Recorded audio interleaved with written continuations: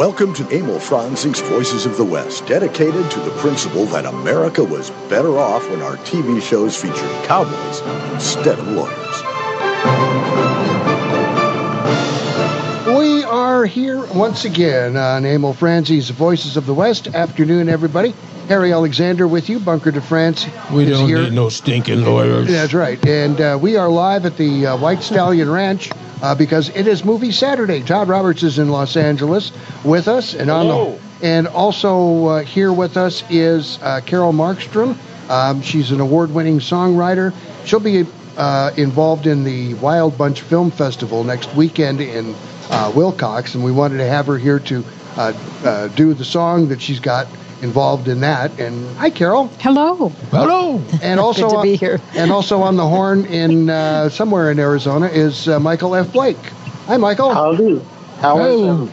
But before we get underway, today is a interesting day. What is it? Today is the 26th day of September. It is the day that our Really? illustrious colleague, Todd Roberts, Rustiest? illustrious, Oh, I thought you said rustiest. it came into being. So for Todd, I have His this. natal day.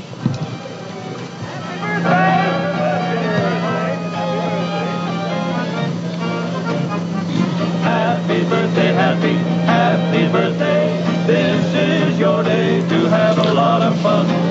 Yeah, we'll just leave it at that. Thank you. As the Sons of the Pioneers there. And he's on. Thank you, Harry. You are most welcome. Most welcome. All right, now on to the program here. Before we get to our Movie Saturday topic, which is the works of the late Olivia de Haviland, the late Wilford Brimley, and the late Linda Cristal. Nobody's on time. Nobody's on time. Well, least of all me. Let us begin with Carol. And what is this Wild Bunch Film Festival all about? Well, this is the 5th year that they've had the festival, but this is the first time in Wilcox in conjunction with Rex Allen Days. That's what I thought. So, and this is actually year is significant for Rex Allen Days because it's the 100-year birthday anniversary. Yeah, of Rex. Yes, of Rex Sr., right. And Rex Jr., I just communicated with him yesterday. He will be there as well. Nice. So He's a character. He really is. He's actually does a lot on my Desert Rose album, which is my recent release, and did a lot of harmony with me, and so it's great to have him involved. Oh, he's got a voice like his dad, so smooth. Yeah, Nice, melts very you. nice. Right. Very nice. So the song that you've got that's up for an award here. Yeah. Okay, the song is called Bandita, and it's up. We made a music video, and that it will actually be available for the public to view after the film festival, after next weekend. So it will be on YouTube under my name, Carol Markstrom, on my channel, so people can watch it. But it's up for an award. It's a finalist for the best music video, and for best first film with my co-producer Anita Crane. Who filmed So it? we're very Anita Crane. Oh, okay. She did the photography. But we can get a preview of your song here. Absolutely. Hey, how about that? A world voices- premiere, Yes, right? Sure. it's on my Premiere. Desert Rose album, and I will preview it here as well. Fire it up. Let's go to Okay. let's go to the Fender. Okay. So we're here. There you go. And I'll do the mix while Bunker holds the mic. Okay, There we go. Bandita. Here we go.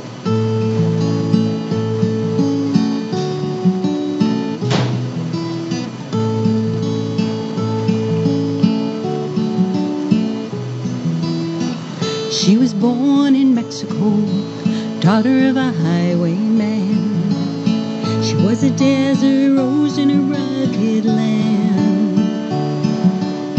So many things she didn't know. When the rose began to grow, she fell out of love with a dangerous man. The winds of change began to blow. She tried to leave, he wouldn't let her go. She left him lying dead in the desert sand. Oh, Bandita, you never wanted to live this way.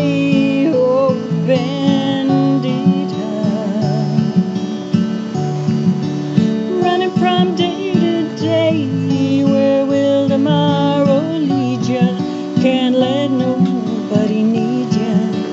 Oh, Bandita.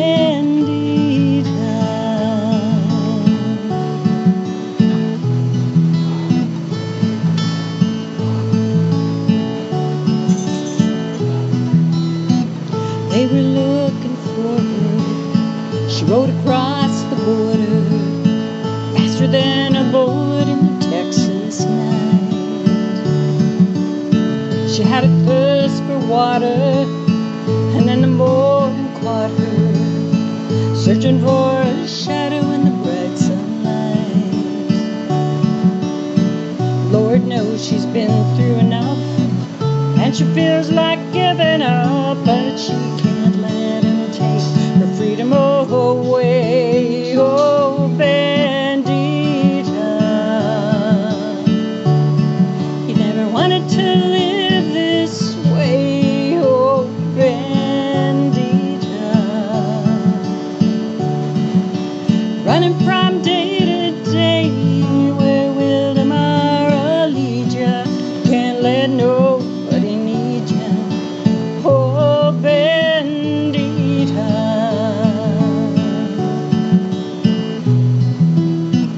Hide now where nobody goes. It's no kind of life for a desert rose. She's holding back her tears in her Spanish eyes. Oh, Bandita,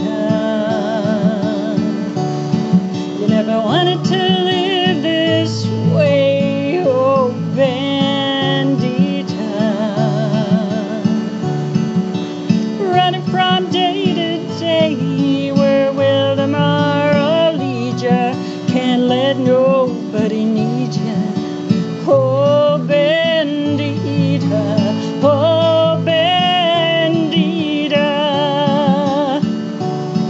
you never wanted to live this way. Oh, Bandita, oh, Bandita.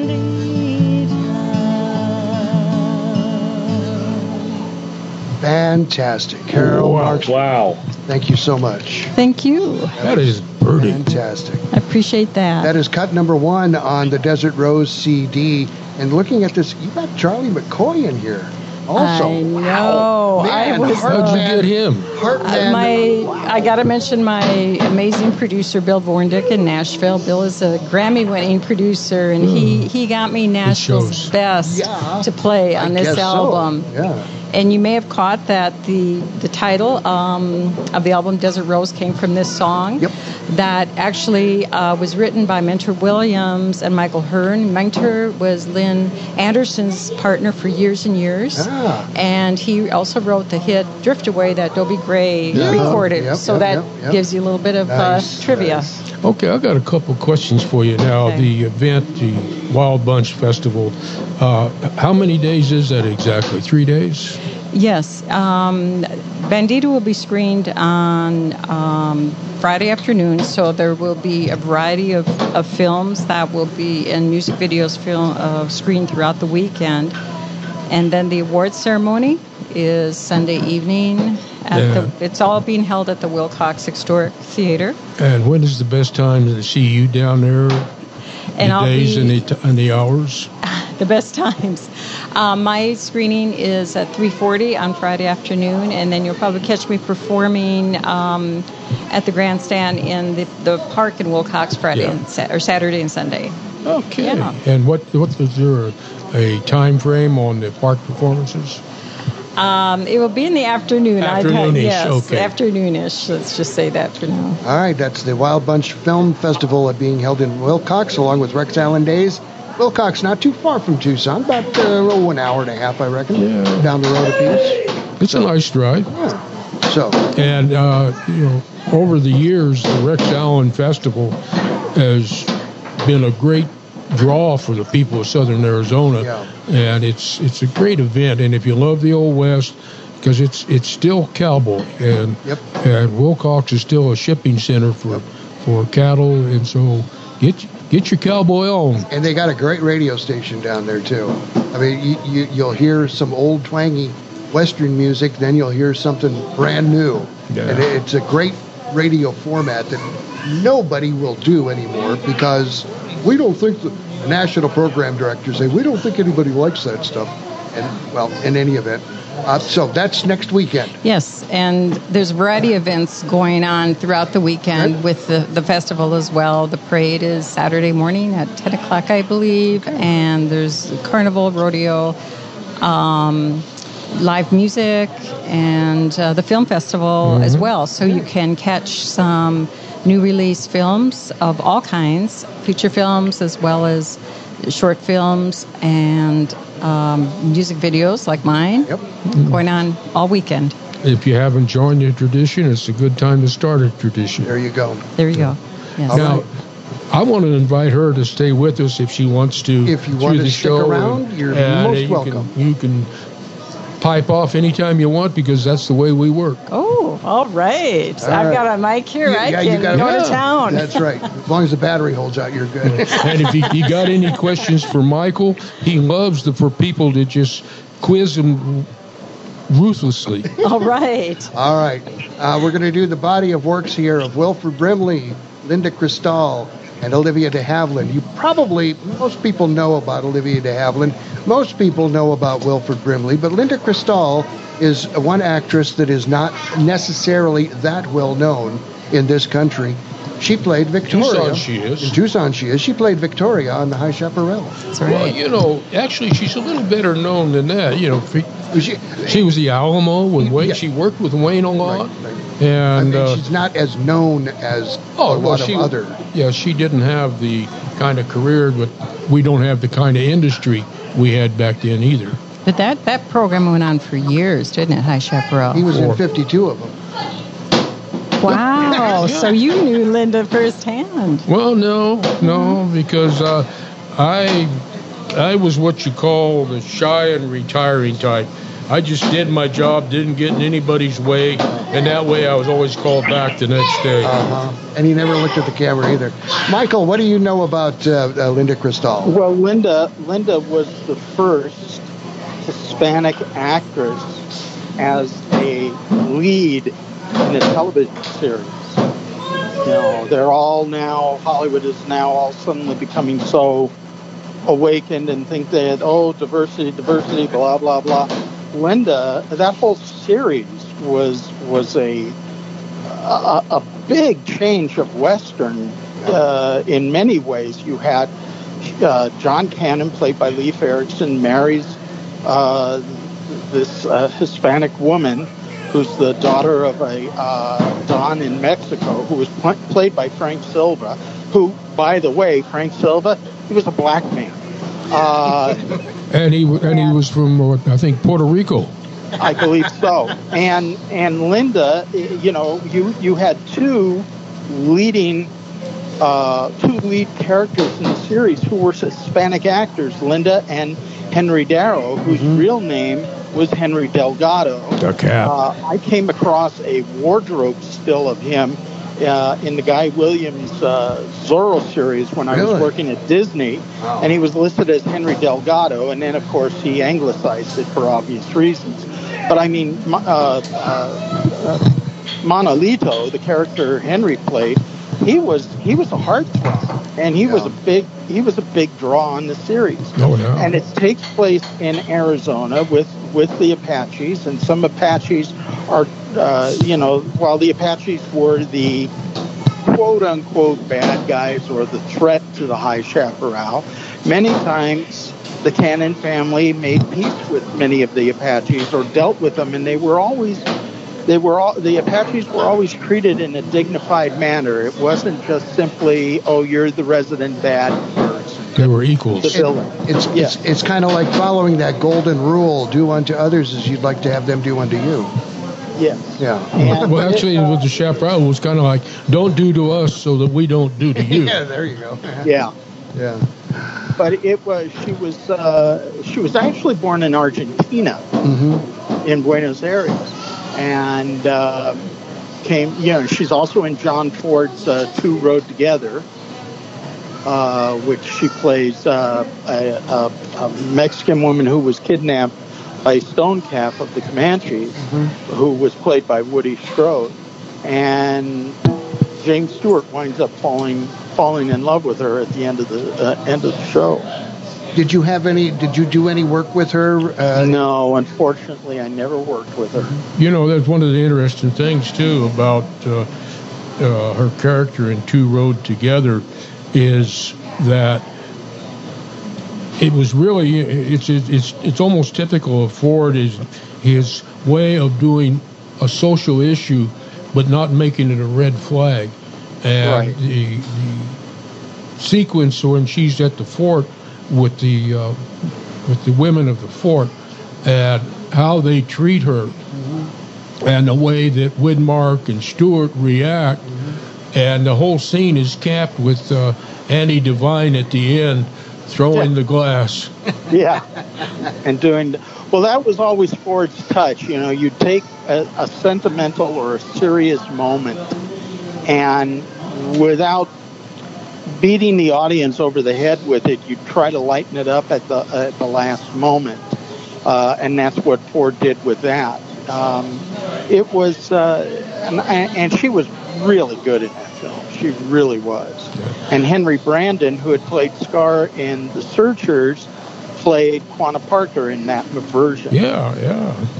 Well, it's the interesting thing about her too is she spoke 4 languages before she ever learned English. Mm-hmm. She had done a series of movies in Mexico, about a half a dozen, and she was no dummy. She knew where the future and the market was, and she crash-coursed herself into English and made the transition and did a wonderful job of it. This is our movie Saturday for Emil Franzi's Voices of the West. We are broadcasting live at the White Stallion Ranch, just north of Tucson. White Stallion is one of our sponsors. We are also sponsored by the Western Writers of America. Get some books and read a Western. Our guest is Michael F. Blake. He's the Western Writer Association member. Exactly. Yes. And we also have Carol Markstrom, award-winning songwriter. And Western Writers Association member. Yes. And Todd Roberts is in Los Angeles. Bunker Does he belong to anything? He belongs to himself. Okay. And He belongs to us. Yeah, right. And I'm Harry Alexander, and we will be back with much more of the show right after these important messages. Stay tuned.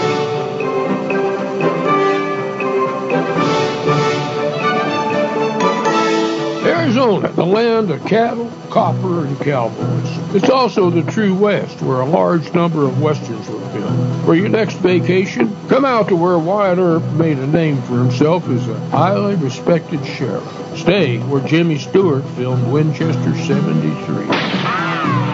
That would be the White Stallion Ranch, situated in the mountains just northwest of Tucson. The White Stallion Ranch is an award-winning dude ranch with 43 guest rooms and a hacienda.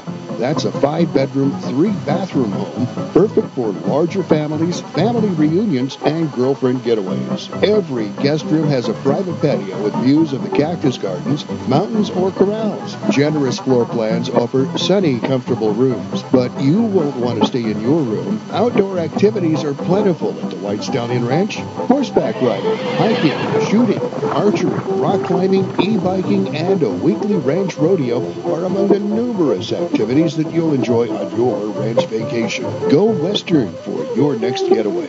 The White Stallion Ranch. Book your vacation now online at whitestallionranch.com or call 520-297-0252. Imus Wilkinson Investments, 777-1911, is a unique investment management firm. They pay little attention to where the market indicators are because smart investment management goes way beyond checkered stock exchanges. They are very good at managing all types of investment based on client expectations. They build relationships, and they want clients, not customers. My family is proudly included among them, and they'll help you, as they did us, design a portfolio that achieves what you want when you need it. Imus Wilkinson Investments, they're really good at what they do. 777-1911. America, let me tell you about Sergeant Greg Anderson. Served 2 tours in Afghanistan, Bronze Star and Purple Heart recipient, and unemployed. The unemployment rate among transitioning service members is unacceptably high, much higher than the general population. Veterans are a proven commodity. They're mature, reliable, and hardworking. They deserve a chance to get back to work after serving their country. Do you really want to honor a veteran? Hire one. Go to legion.org/honor-veterans to find out how you can help. Watch classic Western movies anytime at voicesofthewest.net.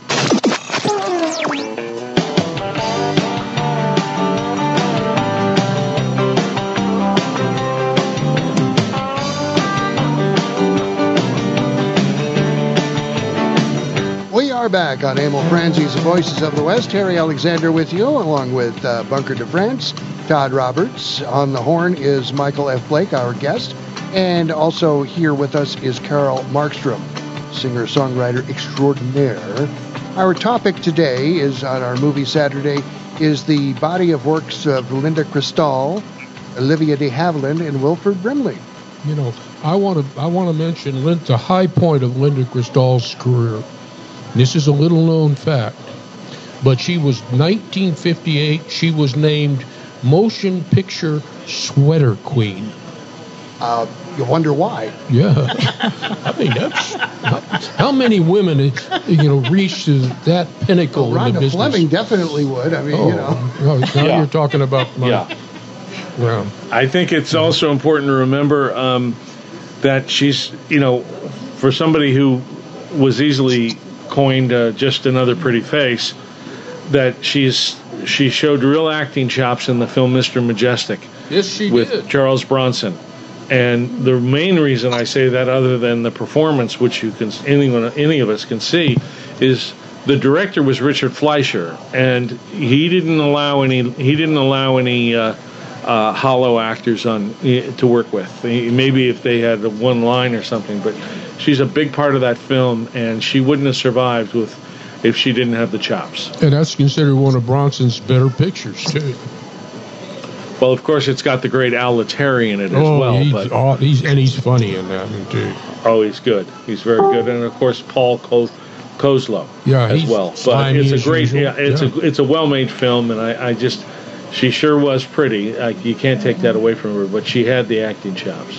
Well, we don't want to overlook her work in the Alamo either. Of course, she didn't have a lot of competition in the women's department because there was only, I think, one other. But she brought a kind of vulnerability and sensitivity to which was pretty much, rousing man's picture. Yet I think she did that in every episode of The Chaparral, too. Oh, yeah. I mean, just that caring, nurturing type of person. She had vulnerability, but it was the vulnerability of strength. It was like, she was iron underneath that, that exterior. And don't cross her. Yeah. Don't cross her. Olivia de Havilland. Boy, what an actress, man. I remember my first Olivia de Havilland film was either The Adventures of Robin Hood with Errol Flynn, or it was Captain Blood with Errol Flynn. Two of my favorite movies. What a pairing they were. Yeah, and I remember seeing an interview with her on Turner Classic Movies where she was asked, how was Errol to work with, and you could see that little gleam in her eye, and my guessing is that Errol was quite the ladies' man, and she was able to put him in his place without too much difficulty. Well, he was. I know that I've told this story so many times, but quickly, he would always try to shower her with flowers and chocolates and ask her out to dinner and bring her little gifts here and there, and she'd look at him and she'd say, "Oh, Errol, you're such a silly little boy." And can you imagine saying that to Errol Flynn, honestly? But as far as an actress, my God, what a body of work. Tremendous. I mean, some of the greatest films we've ever got out of Hollywood, including The Strawberry Blonde with Jimmy Cagney, and They Died with Their Boots On. Some great westerns, of course, Gone with the Wind, Dodge City, and so many others. But I have to say that the film that really stuck with me with her was The Stink Pit. Which is a very dark film for Hollywood to make in that period of time, the late 40s, early 50s. But there's a great line in there, all the women that go through that place, they all all their hair is just cut off like 2 inches or an inch off their head. And when she gets released finally on her day of freedom and liberty, as she walks out, she looks at the head female guards, and she's, they're looking at her, waiting for her to, say something that could get her in trouble or something or whatever. And she just looks at him as cold as ice and says, "Oh, thanks for the haircut," and she walks out. I saw that when I was a kid, and that movie creeped me out. I was just going, "Whoa, what? These women are evil." Michael, your take on Olivia? Well, I think one of the greatest scenes, one of the greatest goodbye love scenes, takes place in They Died with Their Boots On. As Flynn is getting ready to go, and he's packing up, and she's there, and and that was the last scene they ever shot together. And she did actually have a crush on him, and said it was very hard not to resist his charms. And you can see that they had a wonderful chemistry on screen. And that had to take place behind the scenes as well. Just that they clicked. And that scene in They Died with Their Boots On is just, I get tears in my eyes watching it, because you really, the actors really make that scene play so damn well. And then, of course, with Flynn saying something to the effect of "walking through life with you has been a very gracious thing."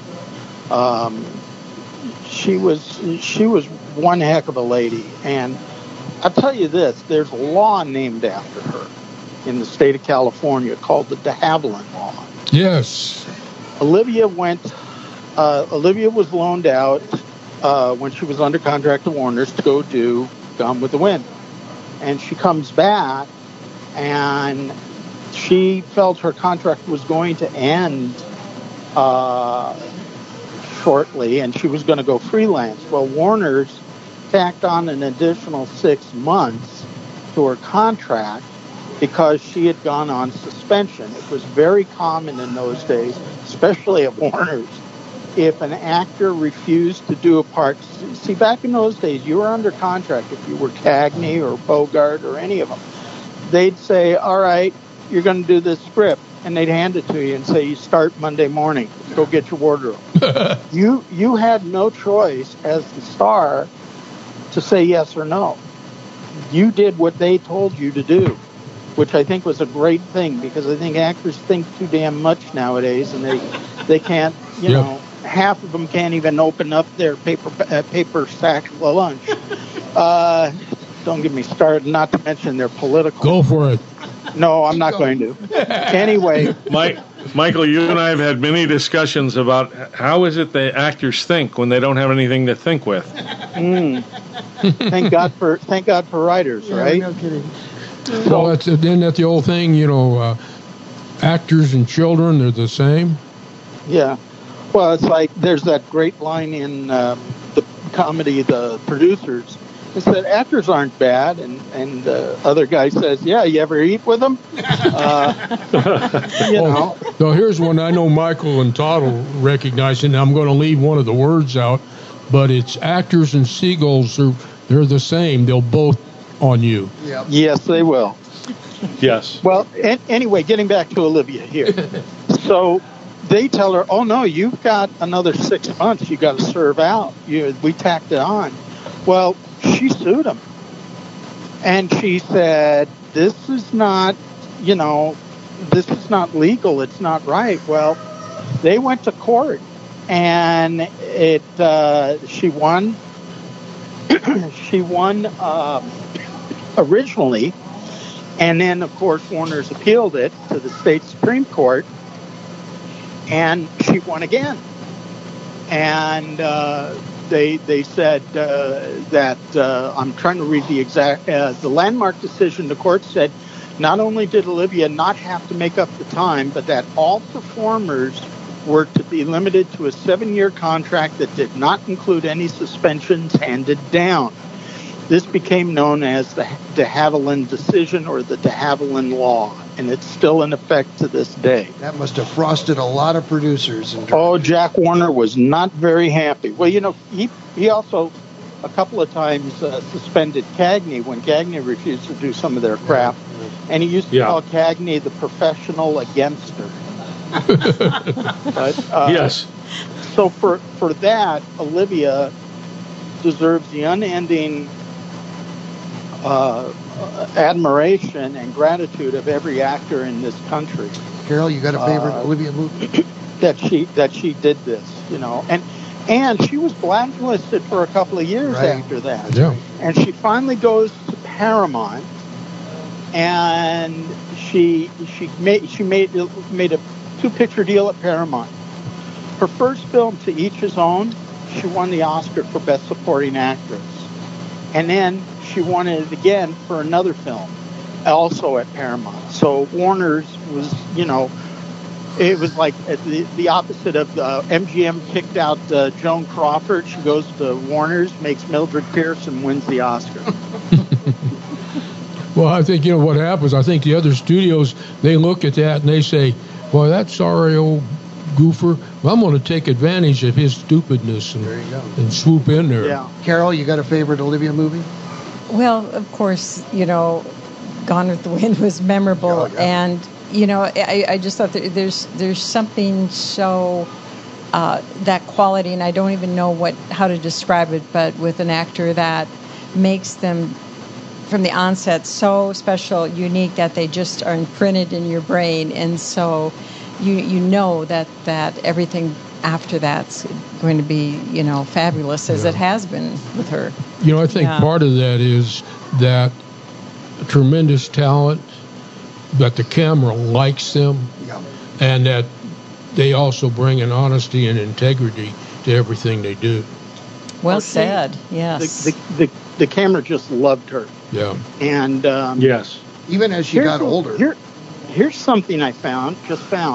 In the 1950s, the Arizona Sonora Desert Museum near Tucson, Arizona, named one of their female javelinas Olivia de Havilland in her honor.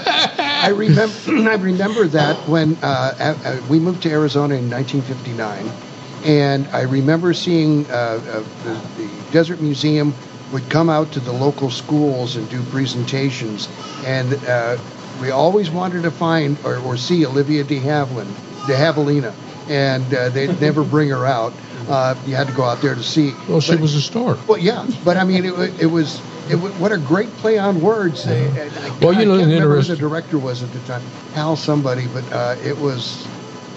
There's an interesting side story too. With the Gone with the Wind, she was nominated for supporting actress, and Hattie McDaniels, which was the first black woman to win an Oscar, was from the same show.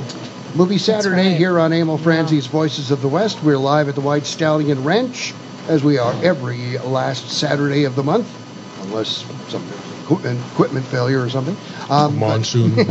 We got to do our next commercial break here. So our guest is Michael F. Blake. He's on the horn with us. Todd Roberts is in Los Angeles. Bunker DeFrance is here. Yep. Carol Markstrom is here also. And David Layton has joined us. This is Emil Franzi's Voices of the West. We're going to be back with much more right after these important messages. Stay tuned.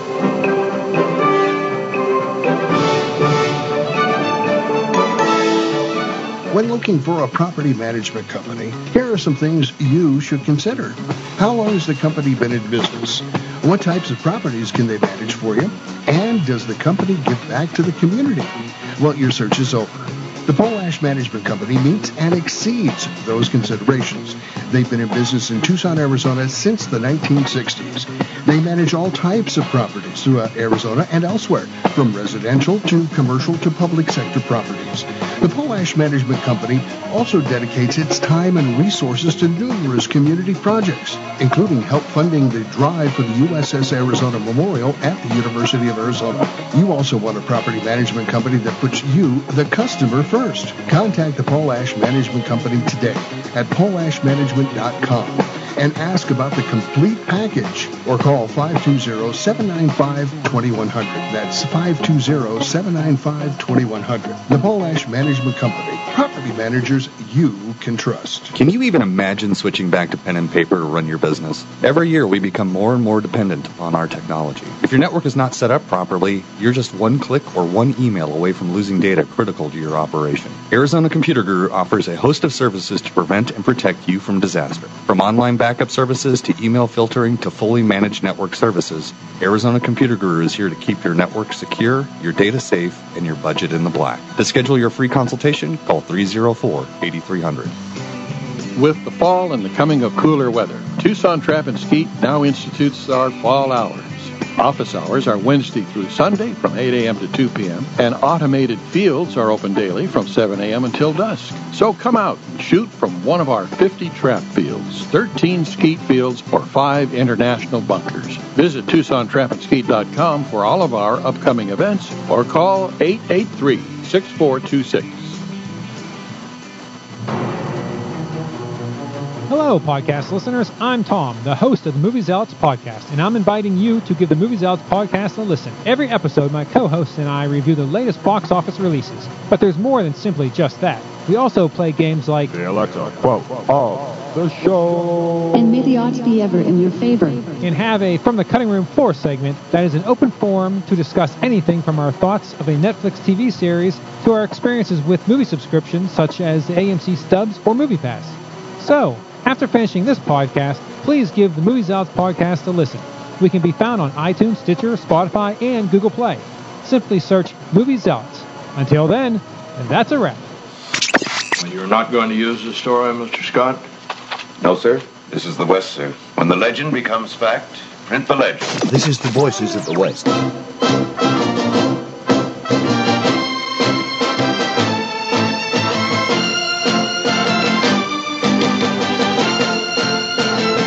We are back on Emil Franzi's Voices of the West. Harry Alexander Bunker de France. Todd Roberts is with us, and our guest is Michael F. Blake on the phone, and the theme to the High Chaparral. We were talking about Linda Cristal, and she was the female lead in that great television series. Film. And if I may say, that is one of the greatest television Western themes done. Yes. Along with Wild Wild West and Gunsmoke, yes, in my opinion. Yes. And I was going to say that the series was filmed at Old Tucson, and this group of Voices of the West folk, we are on a movement to save Old Tucson. And the Chaparral Ranch. And the Chaparral Ranch, and it's all in the preliminary stages now, but if you want to get involved, here's how you do it. Send an email to Old Tucson Foundation at gmail.com. Old Tucson Foundation at gmail.com, and I will get back with you. And give a little more explanation. What we're going to do with Old Tucson, or want to do with Old Tucson, is we want to lease it from Pima County for $1 a year if we can. Certainly no more than that. Because they could donate it. Well, they could donate it too, but they won't. But the intent here is to turn Old Tucson into the National Museum of Western Film and Culture. And basically, we've got the infrastructure there. What we want to do is preserve what is there. We want to do living history there. We want to show film out there, talk about the culture. If you're familiar with Colonial Williamsburg, that is where I think it needs the to format, go. Yeah. They've got one of the few remaining VistaVision cameras in existence. Nice, by the way. Oh yeah, well there's a and many films, including Gunfight at the OK Corral, used that VistaVision camera, and Gunfight was shot there. Yep. Partially there on the property. Well, anyway, that's the movement that we're going. I just want to throw in there too that many years ago, when I was on the Arizona chapter board of the Western Music Association, that they had a national meeting here, which they would move their meetings around so that the various members could attend without always having to travel the long distance.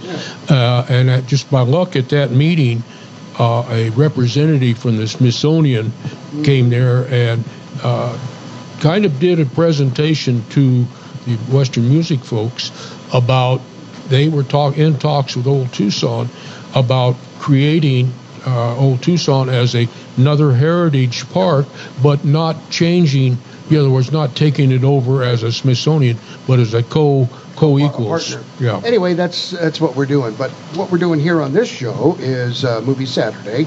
And for those of you who may have just tuned in, Movie Saturday, the last Saturday of every month, we devote to the movies, and the Western movies, that is. And we're doing the body of works of Olivia de Haviland, Linda Cristal, and now it's time for Wilford Brimley. Michael, you are very familiar with Mr. Brimley. Well, yeah, I've known Wilford since I was 17. I got a question for you about him right off the top. Okay. Now, looking stuff up on him, I came across a Wilford Brimley, but I came across Alan and Anthony. Which one was it? It's Anthony. Yeah. Okay, great. Thank you. Wilford, I've been mistaken sometimes for Wilford. People say, oh, you look like that guy. And then they're surprised when I say, I knew Wilford since I was 17. I knew him when he was shoeing horses in Lancaster, California, in between acting jobs. That's how long I've known this man. And I knew him for quite a while and then didn't see him. He moved on and we didn't cross paths. And then many years later, I was coming in for a couple of days to help out on My Fellow Americans, the movie. We were shooting at the Biltmore Hotel, using one of the big ballrooms as kind of a black tie event. Wilford, I think, was playing James Garner's chief of staff or something like that. Anyway, in between scenes, he's standing around in this, and I hadn't gone up to say hello to him or that. And this girl on the set, one of the wardrobe ladies, was saying, I really enjoyed you in Cocoon and, in this. And he said, well, thank you. And I was standing beside him, and I said, yeah, but your best performance was in Man of a Thousand Faces and Me. And he just shakes his head. And I go, what do you mean? He goes, I didn't do it. And I said, yes, you did. Now, the thing about Wilford, you have to understand, is if Wilford thought he was right, Missouri Mule was much easier to move than him. Okay? Cowboy. Yeah. This guy, and he said in a very firm voice, bordering on, don't screw with me, kid. He said, no, I didn't. And I said, bull bleep, Wilford. I know you did because I acted and directed you in that. And he looked at me, and you could see immediately he recognized me. And he reaches out his big arm and grabs me, wraps his arm around my neck and pulls me in. And he kisses me on the forehead. And he turns to the wardrobe woman, who was thinking, oh, crap, there's going to be a fight here. And he's got tears in his eyes, and he says to the woman, this man's father saved my life. Yeah, I got it now. So what happened was, Wilford had been an actor and a stuntman in that.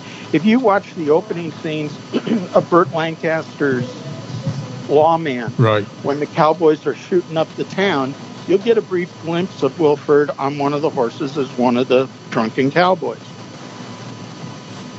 Well, he was drinking then, and he got into a fight with the director, Michael Winter, who was a real pile of manure, not a nice man to work with. And Winter fired him. And anyway, he became friends with Ralph Waite on the film. And Wilford was living in Lancaster at the time with another guy. He was rooming with them he was trying to get on the program of AA. And he'd go down to the Studio City AA club because he said, he didn't have 2 nickels to rub together, and they'd have boxes of donuts. He could eat a couple of donuts, and the coffee was free.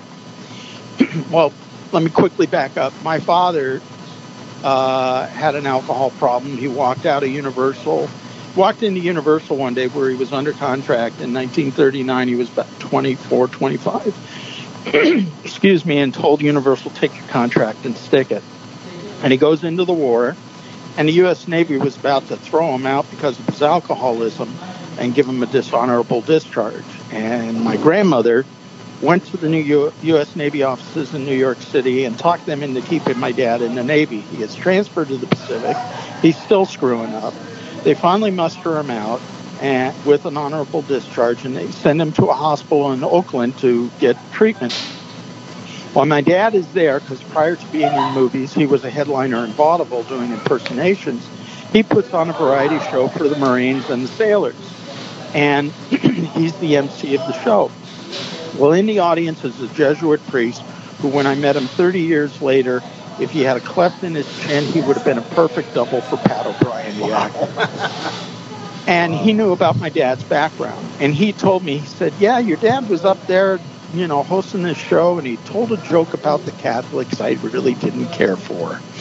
And he said, at that moment, he said, I looked at your father and I said, he's mine. And he went after my father to get him sober.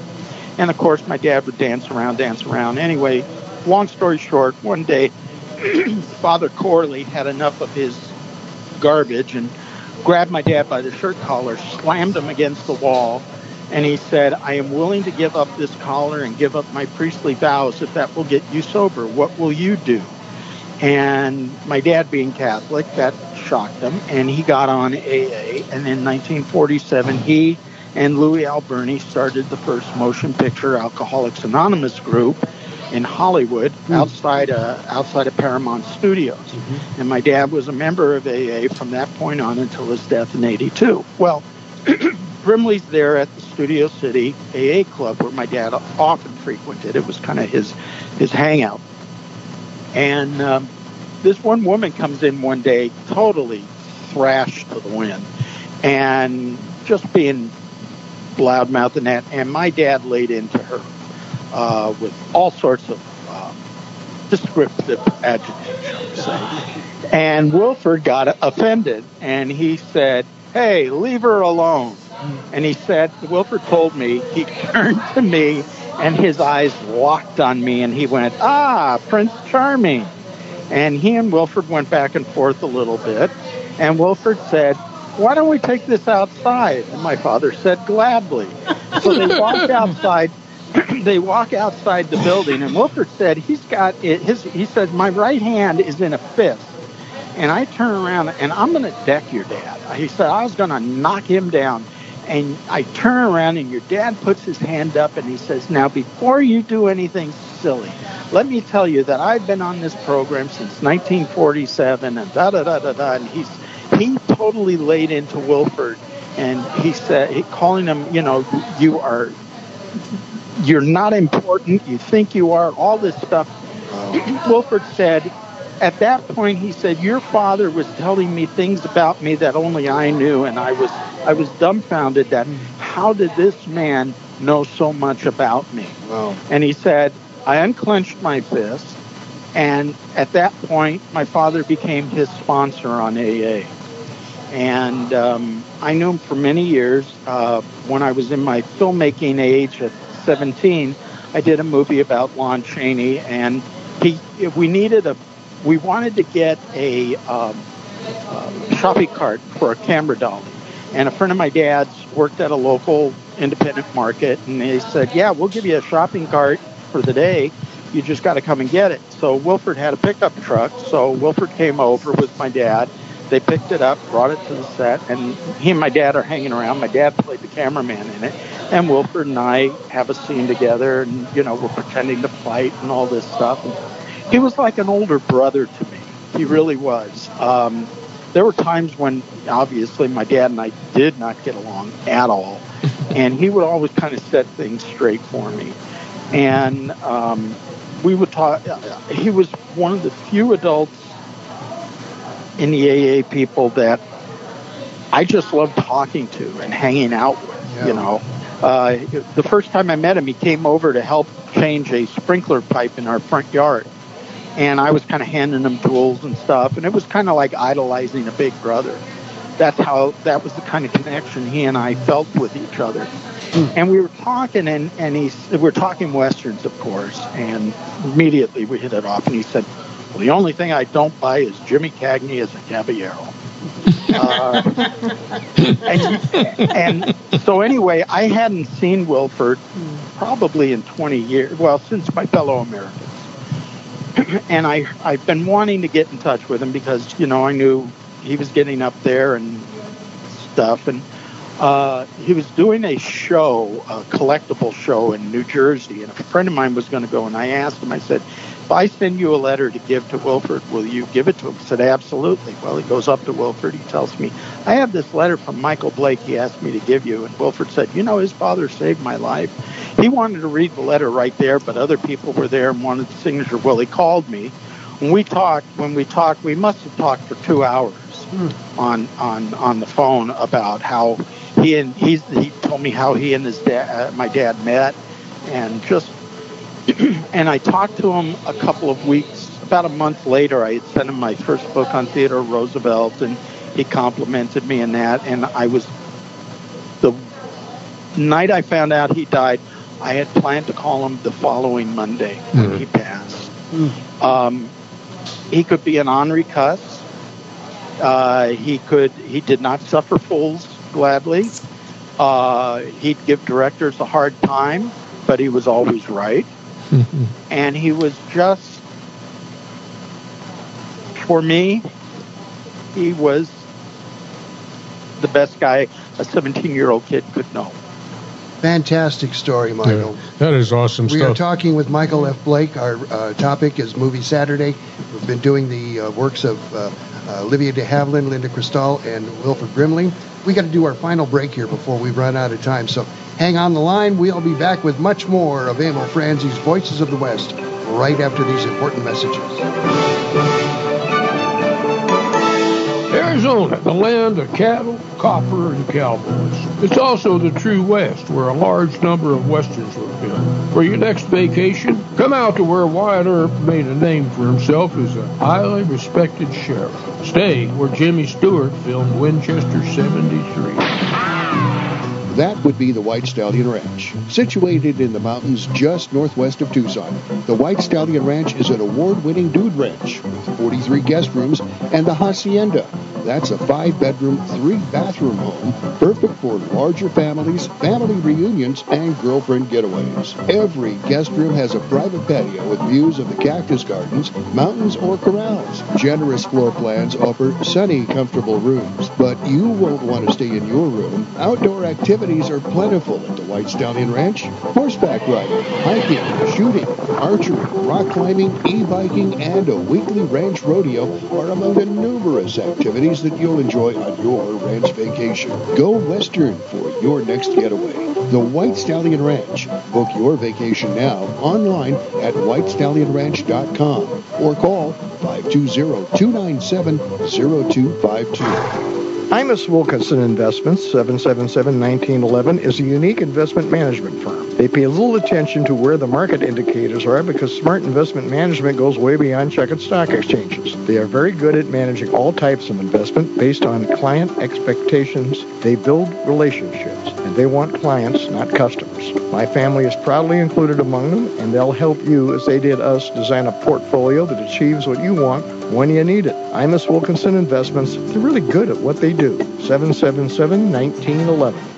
Hi, this is Craig Morgan with a special message for all those who have served in the U.S. Army. The National Museum of the United States Army, to be built at Fort Belvoir, Virginia, will include the Soldiers Registry, an electronic record of Americans who have worn the Army uniform, recognizing their service. I've already added my story to the registry. I hope you'll add yours. To learn more and to make your story a permanent part of the National Army Museum, visit armyhistory.org.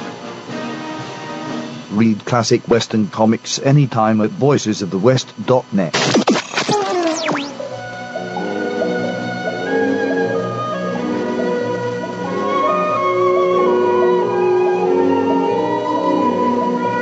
Sounds a little bit like Gunsmoke there, doesn't it?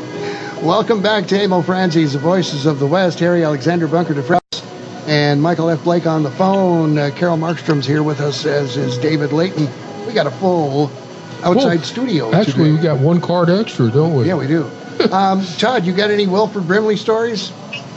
Well, I do. I can't top Michael. I'm not even within the zip code, but I'll share my one Wilford story. So, as everyone knows, my dad made Monty Walsh with Lee Marvin.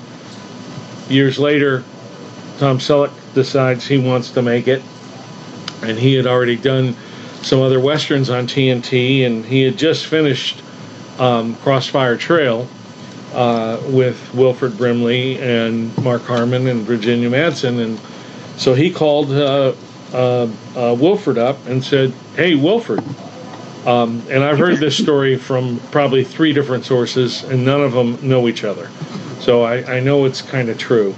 And as Michael perfectly described, Wilford could be a little prickly at times, shall we say, and he calls up Wilford and he says, well, Wilford, get your hat on. Get your hat. We're going to make another Western.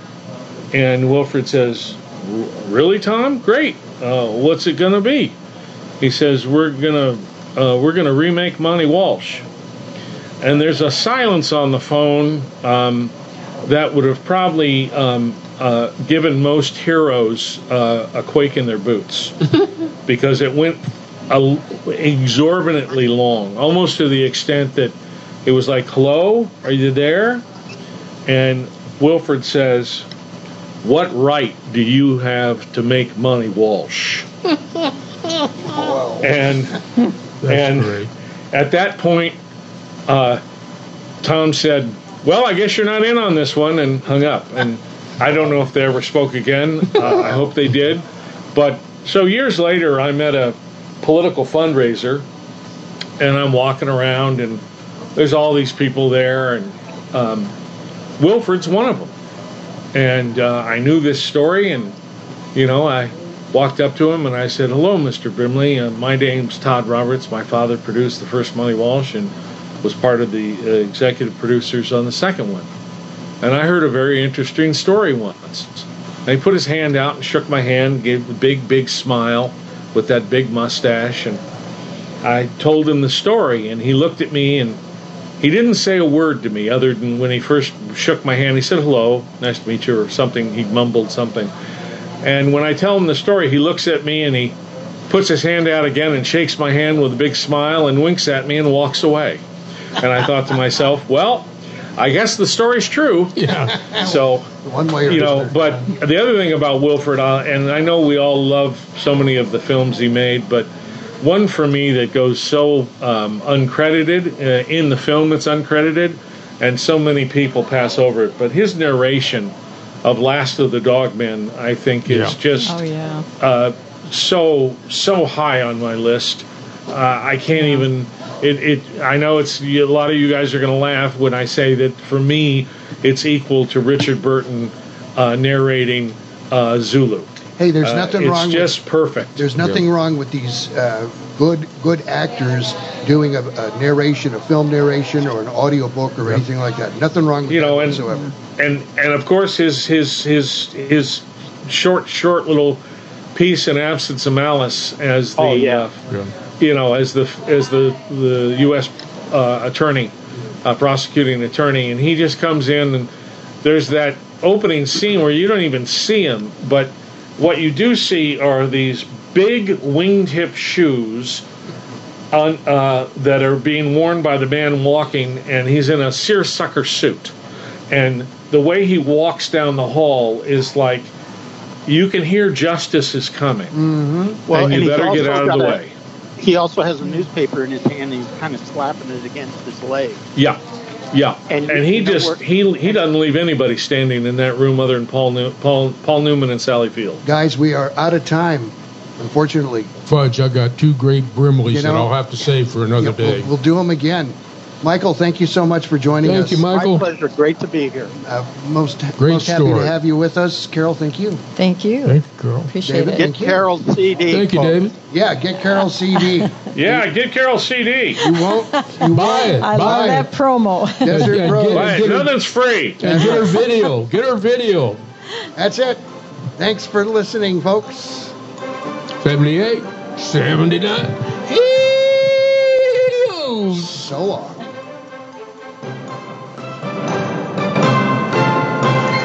Thanks for listening to Emil Franzig's Voices of the West.